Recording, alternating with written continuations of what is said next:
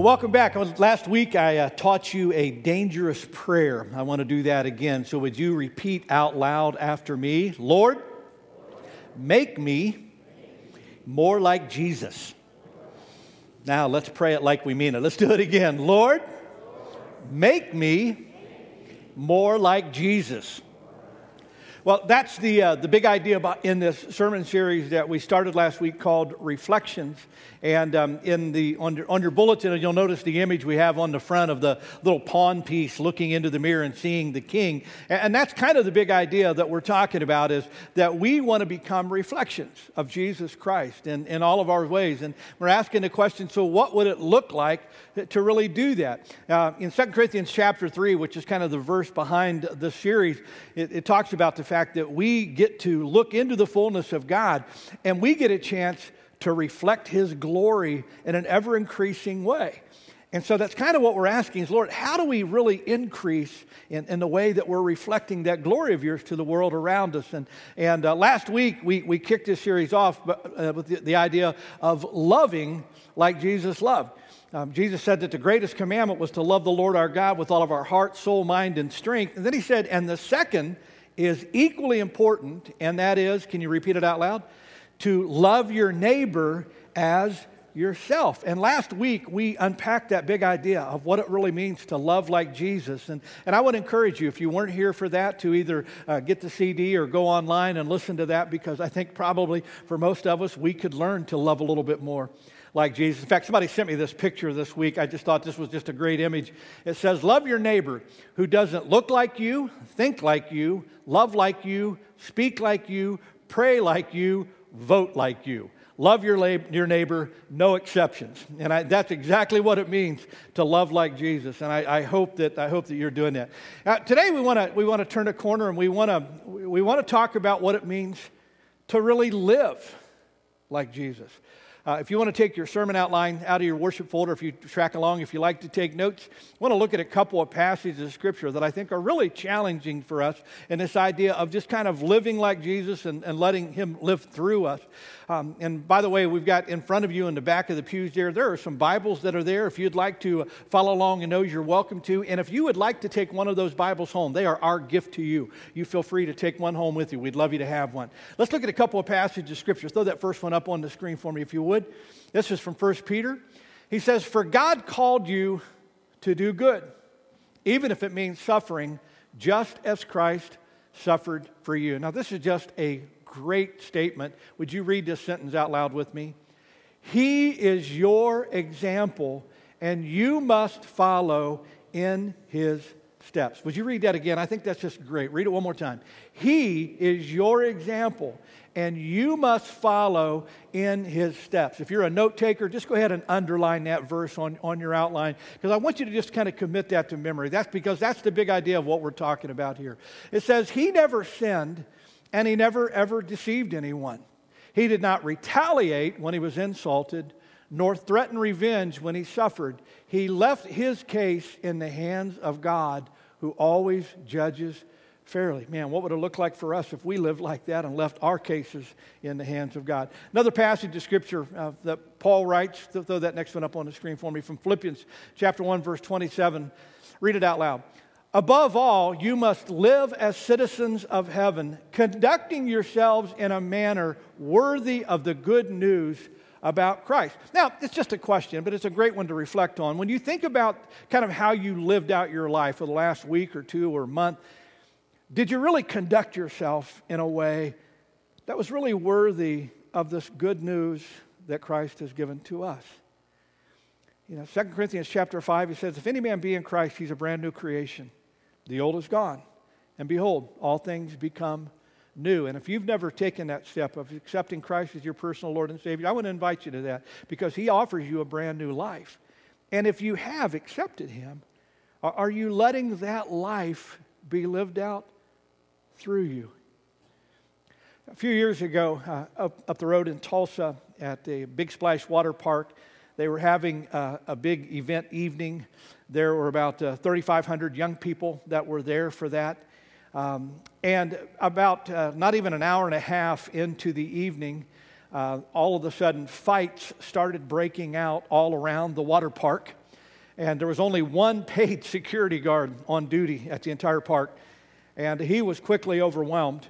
And he started calling the Tulsa police, and when it was all said and done, there were 30 to 40 police officers from Tulsa there breaking up the fights and restoring order, and finally they just shut the park down and made everybody leave. What was really crazy about that is that particular night was an event called Waves of Worship, and it was a gathering of Christian youth groups from around the Tulsa area.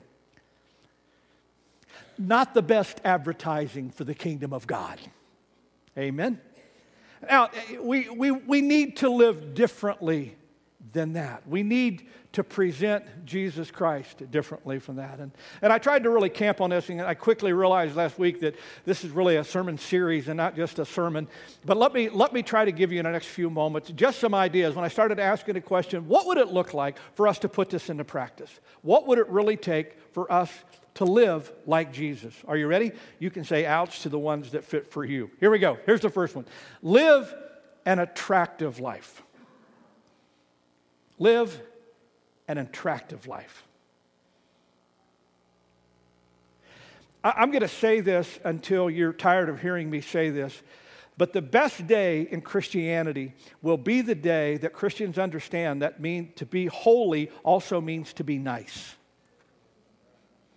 I'm going to say that till you're sick of me saying it. Because what we have to understand is that the world sees our attitude before they see anything else. And it is so ludicrous for us to proclaim that we have this loving Jesus inside of us and be sometimes the kind of people that we are in this world around us. You know, I could never get this when I was growing up. I mean, I grew up in the Church of God. I'm third generation in the Church of God and all of that. And so I've spent all my life in the church. And I could never understand when I was growing up, if this stuff we're saying is true, then why is it that the saints are the sourest, most mean people that I've ever been around? That doesn't make sense to me. If Jesus Christ has really done what we've said he's done, if he really is who we say he is, if we get all of this in heaven too, look at me, I just want you to hear my heart, then we ought to be the most joyful people on the face of the earth. We ought to be the most positive, the most optimistic, and the most encouraging people in all of the world. And somehow this whole thing has got to make its way from this head understanding about Christ to a really heart and life living out an attitude that really reflects who Jesus Christ is. Have you ever noticed in the Gospels, everywhere Jesus went, he drew a crowd. He drew a crowd. People wanted to be around him. Just a question, but do people want to be around you? If not, there may be a reason for that. Sheldon Van Auken, in his book Severe Mercy, makes this quote. This is really good. Throw that up on the screen for me. He said, the best argument for Christianity is Christians. Their joy, their certainty, their completeness. But the strongest argument against Christianity is also Christians. When they are somber and joyless, when they are self-righteous and smug in their complacent consecration, when they are narrow and repressive, then Christianity dies 1,000 deaths. And that is so true. Over and over again in his epistles, Paul tries to encourage the church to really live out this stuff that they say they believe. And again, a lot of times it comes out in ways that we really haven't thought of. I love what he says to the Philippian church. Throw that up on the screen for me. Paul says, we've got to read this out loud. Do everything without complaining and arguing so that no one can criticize you. Live clean, innocent lives as children of God, shining like bright lights in a world full of crooked and perverse people. I love this. Do everything without complaining and arguing. How many of you wish you could just do something around your house without complaining and arguing? Yeah, you know, when we read that, we think, you know, again, this Paul's just saying, you know what? This ought to be the kind of people that we are. And when you say, Pastor Steve, where do I begin in really living this stuff out? Here's a good thought. How about an attitude check first? And just ask the question, is my demeanor and the way that I interact with people, does it really reflect the kind of Christ I want people to see? I love John Christ, who's a Christian community. He just does such a great job in really putting a spotlight on some of the stuff that we do. And I think I may have showed this a couple years ago, but I just love this little video clip where he shows what it's like for a lot of us on Sunday morning when we pull into a church parking lot. Go ahead and play that video clip. Jesus, I am late for church. I'm just going to speak this parking spot into existence right now. Just name it and claim it, Jesus. Oh, for heaven's sakes, use the crosswalk. I have the fruit of the Spirit, but y'all need to move. Ooh, she is going to wear that into bounce your eyes. Bounce your eyes. Jesus, give me a miracle. I need a ram in the thicket. Love this church. It's just like come as you are. You know what I'm saying? How do I look, though? Does the jacket go with the shirt? Oh, good Lord. Guests, single parents, expected mother. Who doesn't have a parking spot these days? I have been here 27 years. I deserve respect. Oh, yeah, go ahead. Take my parking spot. She probably needs Jesus more than me, honestly. Use your mirror. How long does it take to back out of a... Jesus, give me strength. This is so honestly, there better be coffee. There better be coffee. Y'all are gonna make me park in a handicap spot. Oh, look, there go the homeschoolers. I swear if somebody took the last jelly donut, I will. Don't make me get out of the... Oh, move hey, are you on the ministry team? Not today, okay? Oh, you're gonna drive a Lexus? Okay, I know where your treasure's at. Not in heaven. The sermon series is what? Putting others in front of yourself. Oh, this doesn't apply to me. I mean, for heaven's sakes, move out of the road. Look at this truck. Where are you going? A church or a Trump rally? Finally found a parking spot 15 minutes late. Oh, it is way too cold out here, but you better bring a shuttle or I will watch this service online. And everybody said. Okay. It just, when you look at that stuff, you go, oh, you know what? You have to confess, probably some of us have sounded like, not anybody in here, but, other churches, other people, they sound like that sometimes. Well, we need to live an attractive life. Everybody, amen? You got it. Let me give you another thought. This one is one we don't like to talk about, but we need to talk about, and that is deal wisely with things that you're tempted by. Deal wisely with things that you're tempted by. Oh, come on, it's just us. How many of you would be honest enough to admit that there are some things in your life that you know that are really not godly, but you are tempted by them? Everybody but the liars. That's great. Because the fact of the matter is, look at me, hear my heart, even Jesus was tempted. Go back to Luke chapter 4 and go through the whole epistle and you'll discover Jesus wrestled with temptation just like we do. In fact, in Hebrews chapter 4, Hebrews writer says Jesus was tempted in every way just like we were, but he did not sin. Now, I want you to just kind of camp on that thought. He overcame the temptations that he had, which really gives hope to us. I read this quote by Rick Warren. I just throw that up on the screen. Rick Warren said, every time you defeat a temptation, you become more like Jesus. I thought that was just such a great insight. Jesus dealt with it, but he overcame it. And whenever we are able to face temptation and overcome it, you know what? We get to be a little bit more like him. And we all struggle with things. In fact, throw that up on the screen from 1 Corinthians chapter 10. Paul said, the temptations in your life, they are no different from what others experience. And God is faithful. And he will not allow the temptation to be more than you can stand. Read it out loud. When you are tempted, he will show you a way out so that you can endure. Now, we're all going to be tempted. Now, here's what I've come to understand. Your temptations may not be the same as mine. And I may have temptations in my life that you may not wrestle with. But we all struggle with something along the way. And when I was processing this, I thought, you know what? Let me just kind of give you maybe a few things that might be helpful for you as you go out this week and you face some of those kinds of things. Are you ready? Here we go. Let me just give you a few thoughts. Here's the first one. Get honest about your areas of vulnerability. Best thing you can do is to get honest about what it is that you struggle with. Again, it may not be mine, it may not be somebody beside you, but it's yours. And the day that you get honest is the day that you're taking a step toward really being an overcomer in that. I had a friend some years ago. We were talking, and we were talking about going to lunch together, and I suggested this Chinese buffet that I thought was really good. And my friend said to me, I can't do that. And I said, oh, you don't like Chinese? And they said, no, I have found when I go to buffets, I do not make good choices. I respect that. They were talking about the fact that God had convicted them about their weight and that they were wrestling with that. And they knew, if I go to a buffet, I'm going to eat way more than I should.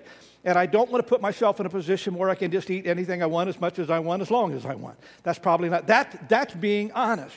And again, whatever it may be, whatever that source of temptation, the day you admit what area that's in, it'll really help you. Let me give you another one. This one hit me, and I thought we need to talk about this too. And that is, recognize the times that you're more vulnerable. When I was thinking about temptation and just thinking about my own life, my own journey, thinking about my conversations with people who have struggled along the way, one of the things that kind of jumped out at me was that we are more vulnerable at certain times than in others. Now, let me kind of give you a couple ideas. For some of us, it's when we're tired. If we're out late or we're tired, we don't sometimes make good decisions. We don't make good choices. And so we know that if I'm fatigued, if I'm in a place and I'm getting tired, you know what? I need to take care of, because I'm more vulnerable in times like that. For some of us, it's when we're with certain people. Sometimes there are some people in our lives that we just have a hard time saying no to. And some people, when we have them around us, you know what? We're gonna make decisions that we really shouldn't make. For some of us, it's when we go to certain places. We know if we're in those places, that those times there, that's not a good place. Let me give you another one that I thought about. And we don't really talk about this much in the church, but we need to mention it. And that's times when we drink. When I was growing up in the church, if you took a drink of alcohol, you were going straight to hell, unless you were taking NyQuil. It's just kind of the way it was. Now, I want to be honest with you. That's not biblical. The Bible doesn't say that you can't take a drink of alcohol. It doesn't say that. It does talk about not getting drunk, and it does talk about that's not a wise thing to do. But let me tell you my experience growing up. I grew up in a family surrounded by alcohol. And I think one of the things that kept me, even as an athlete, from going down that road and drinking was I saw my family make a lot of really bad decisions. And a lot of the pain and the heartache that was caused in my family was caused because people would drink and then not make good choices. And, my wife's a therapist, and for Wanda as a counselor and for me as a pastor, I can't tell you how many times we've sat with people who have really made some bad decisions, and alcohol was involved. Now, I want you to hear my heart as a pastor. I love you. I'm not going to tell you you can't take a drink of alcohol. I wouldn't tell you that. That's not biblical. But I am going to tell you this. I've never really seen any good come out of it. But I've seen an awful lot of bad. Does that make sense? Is that fair? Okay. I love you. But there are times when we open the door for certain things, we're just opening the door to trouble that we probably don't need. Amen? Amen. We need also, when we're talking about temptation, we need to get assistance in our moments of vulnerability. We need to be able to have assistance in our moments of vulnerability. And here's what I mean by that. If you are struggling with a temptation, who can you call? If you're struggling with something that you know you shouldn't do, who can you call for the strength to help you through that moment? Temptation doesn't last forever, so if you've got somebody you can connect with, it can really help you. In fact, I love what James says. Throw that up on the screen for me. James chapter 5, read this out loud. Confess your sins to each other and pray for each other that you may be healed. In other words, if you've got an area that you wrestle with, do you have someone that you can pick up your phone and give them a call and say, you know what, I know you love me, but I'm struggling with this right now. Would you help me that I won't go down this path? I had a phone call some years ago. I got a call one night from a guy who had been a part of a church that I had pastored some years before. He called me and he was crying, and he was saying, Pastor Steve, I've really blown it. He said, I have a little bit of a problem gambling, and he said, I stopped at this casino, and he said, I decided to gamble a little bit, and he said, that little bit of gambling turned into a little bit more of gambling, and he said, and before I realized it, I'd spent way much more money than I should have, and so I decided I have to win that money back, and so I started spending even more money to try to win that money back. He said when I ran out of money, he said I started charging up my credit card. He said I maxed out my credit card, and he said, and I'm now way in the hole, and now I have to go home and face my wife. And this guy who was not a guy who would cry very easily was sobbing uncontrollably. And I listened empathetically, and I counseled him, and I prayed with him, and I asked God to forgive him and help him and be with him. But when I hung up the phone, I just want you to hear my heart. When I hung up the phone, here's the thought that hit me. I wish he would have called me a few hours before. I wish he would have called me when he was sitting in the parking lot of the casino and said, Pastor Steve, would you pray with me, man? I'm feeling like I really like to go in and gamble a little bit, but I know that gambling is something that gets a hold of me, and I know I shouldn't go down that road. Would you pray with me that God would give me the strength to just drive out of this parking lot and go? I wish we would have had that conversation so we wouldn't have had to have the other. Now, look at me. Hear my heart. Accountability is only as good as you are willing to be able to be honest. But if you are willing and able to be honest, accountability can do great things in helping you make good decisions in your life. Amen? Okay. Let me give you another thought. What else does it mean to really live like Jesus? Well, it means to be a second miler. Now, this is going to hurt a little bit. I'm going to warn you in advance. To be a second miler. In Matthew chapter 5, Jesus was trying to help this Jewish people who were becoming followers. He was trying to help them understand the difference of what it meant to really be like him. And so he pushed on this idea of not just doing what the law required, but going above and beyond in your life to prove yourself as a person of worth and integrity. And one of the things that the Jews had to do is whenever a Roman soldier would stop them, and they would make them carry their pack for them, by law, they had to carry it a mile. And for the most part, they despised the Romans, and so they would do what most of us would do. They would march off a mile and not 1 foot further, baby, and they would drop that pack and go, I did my part. And Jesus says this. He goes, and if you're required to carry somebody's pack a mile, carry it 2. Which didn't make sense to them. It's kind of like somebody saying to us now we're paying taxes. Once you've paid all of your taxes, if the government needs a little bit more, offer a little extra help. I don't know about you, that doesn't show up on my radar screen. But that's what Jesus is talking about. He said, go the second mile with people. Go above and beyond. Don't just do what the law requires. He says, go above and beyond to really show that there really is something different about you. And again, we could talk about this all day, but let me just give you a few thoughts that hit me when I was thinking about, well, what will the second mile look like in my life and for life of some of the others? It might look like this. It might be, going the second mile in terms of commitment. Keeping your commitments. Look at me. Do you do what you say you'll do? Or do you make promises that you don't keep?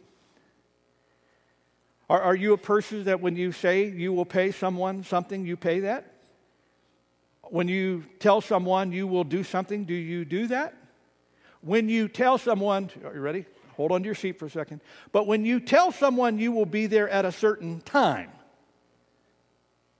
are you there at that time? Now, here's why I say that is because a lot of times when we talk about commitments, we start getting really lax, and what we're really communicating is our word doesn't really mean a whole lot. I have friends, and you have friends that, when they say, I will be there at a certain time, they're never there at that time. They're there 15 minutes late, or they're there a half hour late, or they're there an hour late if they show up at all. Now, look at me. I just want you to hear my heart. That's disrespectful.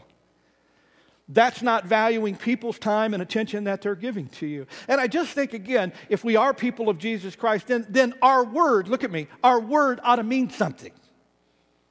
You shouldn't have to have a contract for me to live up to the things that I say I'll do. Does that make sense to you? Say amen. You bet. Let me give you a second one. Go the second mile with generosity.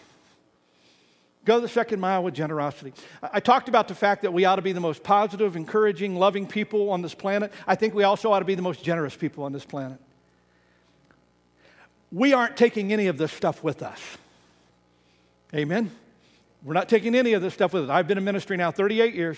I've yet to do a funeral where the hearse was pulling a U-Haul. It just doesn't work that way. We leave all of this behind.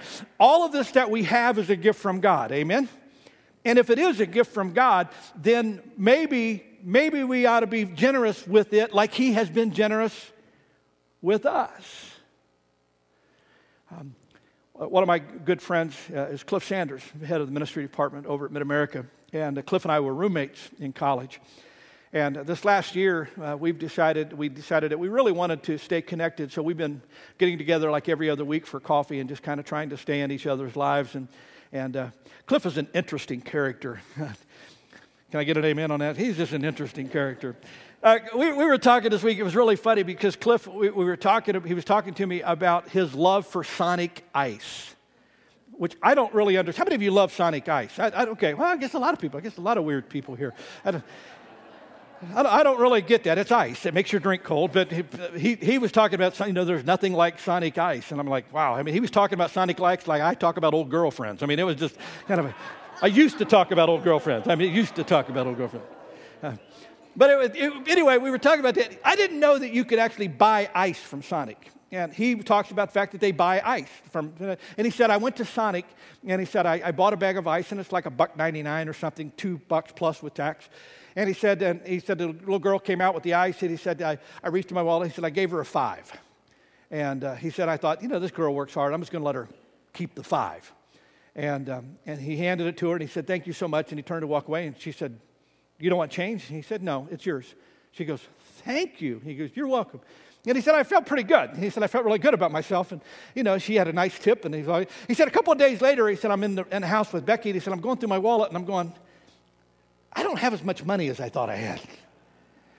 And he said, I was looking through it. And he said, Becky, I think I'm missing a bill. And he said, what do you mean? He said, I don't think, I'm missing. And all of a sudden he stopped. He goes, I'm missing a 50.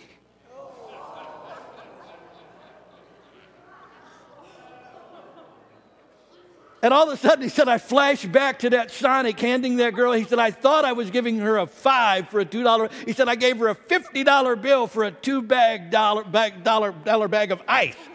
And he said, he said, it's no wonder her eyes got big. It's no wonder that she thanked me. And we started laughing. And now look at me. Cliff is a generous guy, but he's not that generous. I just want to go on record. But we were cracking up, and I said, Cliff, here's the great news. I said, the great news is whenever you drive into that Sonic parking lot, they are going to be knocking each other down to get to you, buddy. Well, you may not be that generous, but we should be generous. Can I give you another one? We need to be second milers when it comes to grace. When it comes to grace. In a few weeks, I'm going to be talking about forgiving like Jesus forgives. But can we just agree together? God has been very gracious with us, more gracious with us than we deserve. And God doesn't give us grace so that we can just be a reservoir containing that grace. He wants us to be a river of grace, letting that flow through us. Which means that we ought to be more tolerant with people, more patient with people, more forgiving with people.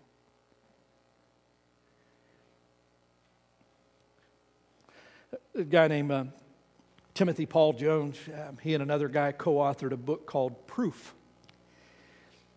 In the book, Timothy was talking about the fact that he and his wife adopted an 8-year-old little girl. And he said this girl had been a part of another family. She had been actually adopted by another family and was with them for a few years. And for some reason, it wasn't meshing with the family, and so they dissolved the adoption. And he said, so we got to have this little girl, and they were just delighted. And as he talked to the little girl, he one of the things that she mentioned was the fact that she had never been to Disney World. In fact, he said it broke his heart because as he talked to her, he found out that the family that she had been a part of they would take their biological kids to Disney World, but they would leave her with family so that she didn't go. And so Timothy said, I just saw a grand opportunity to help express our love. And he said, I asked her, would you like to go to Disney World? And she said, oh, yeah. And so he said, I decided that whenever I was going to be speaking down that way in Florida, he said, I would just decide to take a family trip, and we would go together as a family. And he said, it happened that I was going to be speaking down that way, so we set up the trip. And he said, what I was unprepared for was about a month out from that trip, he said, our 8-year-old really began to act out. He said she became difficult. She became rude.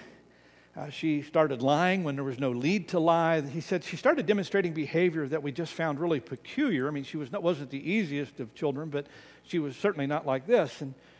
And he said it just kind of increased as time went on. And he said finally, he said about 3 days before we were going to Florida, he said I called her into the room and I put her on my lap to talk to her about something that she had just done.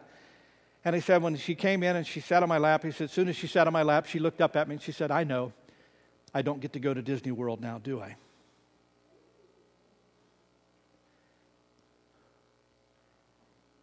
He said, that thought had never entered my mind.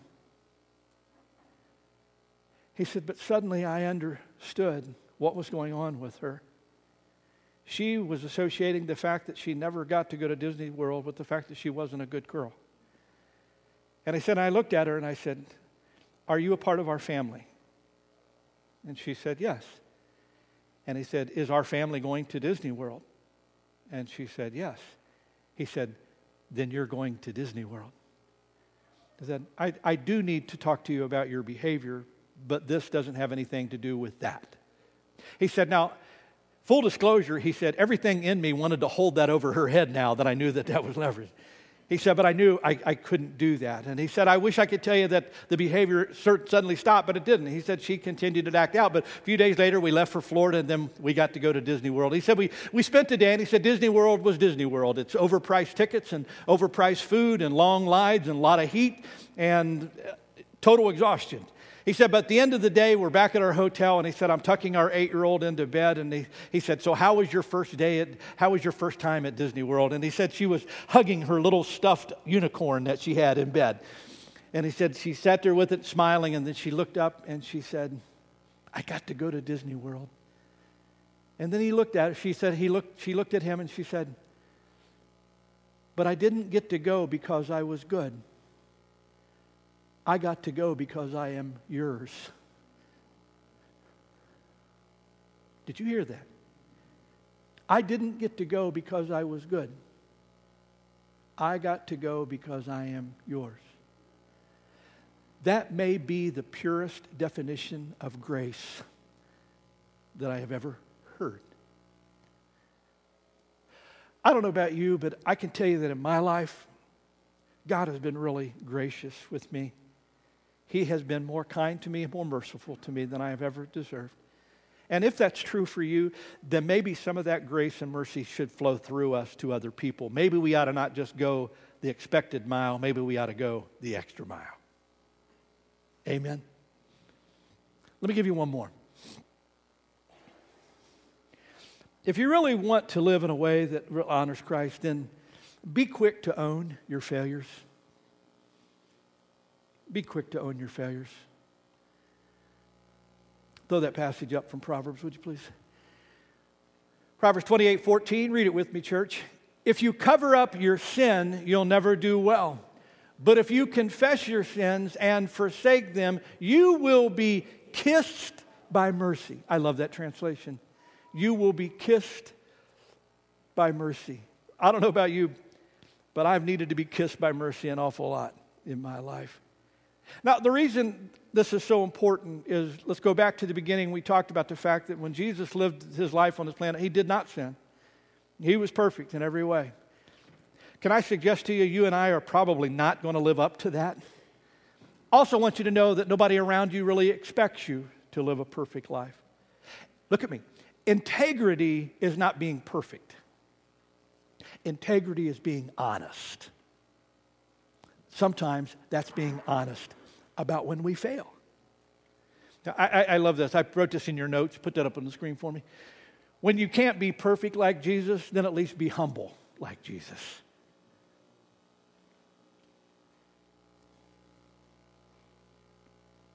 Can we do a little group therapy? I want to teach you some magic words. Words that'll change your life. Words that'll change your relationships. Are you ready? Repeat them out loud after me. I'm sorry. That was my fault. Please forgive me. I know that hurt. Let's do it again. I'm sorry. That was my fault. Please forgive me. I'm going to tell you, church, that what I've discovered in my journey of faith is even as a pastor, and people have a little higher expectations of me than the average person, what I've discovered is I'll never live up to those expectations. I'll never live up to being all that I need to be. But I have discovered that when I am honest and open, when I am willing to own my mistakes and failures and sins, I have found God not only willing to forgive me, I found that people are more willing to forgive me as well. Amen. So how are you doing? In your life, in your journey? Are you living like Jesus? You know, when I was finishing this message and I was sitting back just kind of reading through my notes, I started shaking my head going, I don't know that I can live up to all of this. And I know what I can't do this on my own. This stuff is more than Steve can do. I need the help of Jesus Christ. That's why I love what Paul says in Philippians when he says, you know what? I can do all things through Christ who gives me the strength. Paul says in Romans, you know what? When we've got Jesus Christ by our side, we're more than conquerors. And so today, I know for me to live up to this, I need more of Him. And maybe that's your prayer too. Here's what we're going to do. Rachel, come on up. Rachel's going to lead us in a song in just a second. It's just a beautiful song that when I heard it this week, I thought we've got to do this at the end. This is just a great song for us to reflect. And I just want you to spend the next few moments asking God the question, what would it mean for me to live a little more like Jesus? Whatever that may be, an attitudinal adjustment, dealing with some temptations and challenges in your life. It may mean the realization that you're not really going the second mile with people that you really need to. Or maybe there's some stuff that you know you've failed at and you've not been willing to own and you know you need to own. I don't know what God may be doing with you today. But during these next few moments, would you just open your heart to Him? Some of you may want to slip out and have a moment. You can kneel at the altar here if that'll help you. Some of you may want to put something on a card that you want us to pray about, and you can write that on your prayer card and hang it on the wall, and we'll be happy to pray with you this week. Some of you just may want to spend the next few moments in quiet and just let the Spirit of the Lord speak to you. And as He does, would you just surrender your heart and say, Lord Jesus, I want to be a reflection of You. I know I will never be perfect, but would You help me today be a little more like You? Let this be your prayer. Father, as we come before You today, we just openly confess that sometimes we are not the full reflections of all that You are. Sometimes there are attitudes that slip in the way and distort that image. Sometimes there are addictions and habits and sins that we're susceptible to that get in the way and mar that image. Sometimes, Lord, it's just the very rigid way that we don't nearly dispense the kind of grace and generosity and commitment to other people that You've demonstrated to us. But Father, today we just open our hearts to You, and I just pray that today that You would fill us afresh and anew with Your Holy Spirit. We confess to You that we can't live these kind of lives out of our own strength. We need You. And Lord, I pray today that You would just help wipe off some of those unattractive features that we have. I pray that You would give us victory over temptation, that You would help us to be proactive and not just reactive to it all the time. I pray that You would put in us the same heart that You have towards us, so that when we deal with other people, we're dealing with them like You would and not just like we would. Lord Jesus, the song we just sang, it's our heart cry. We need You in every facet of our life to be the kind of men and women, husbands and wives, students and workers that we need to be. We live in a really dark world, a world that desperately needs Your light. And we are the only light you have. So help us to shine with the fullness of your Spirit. This we pray in the precious name of our Lord Jesus Christ. And everyone said, amen.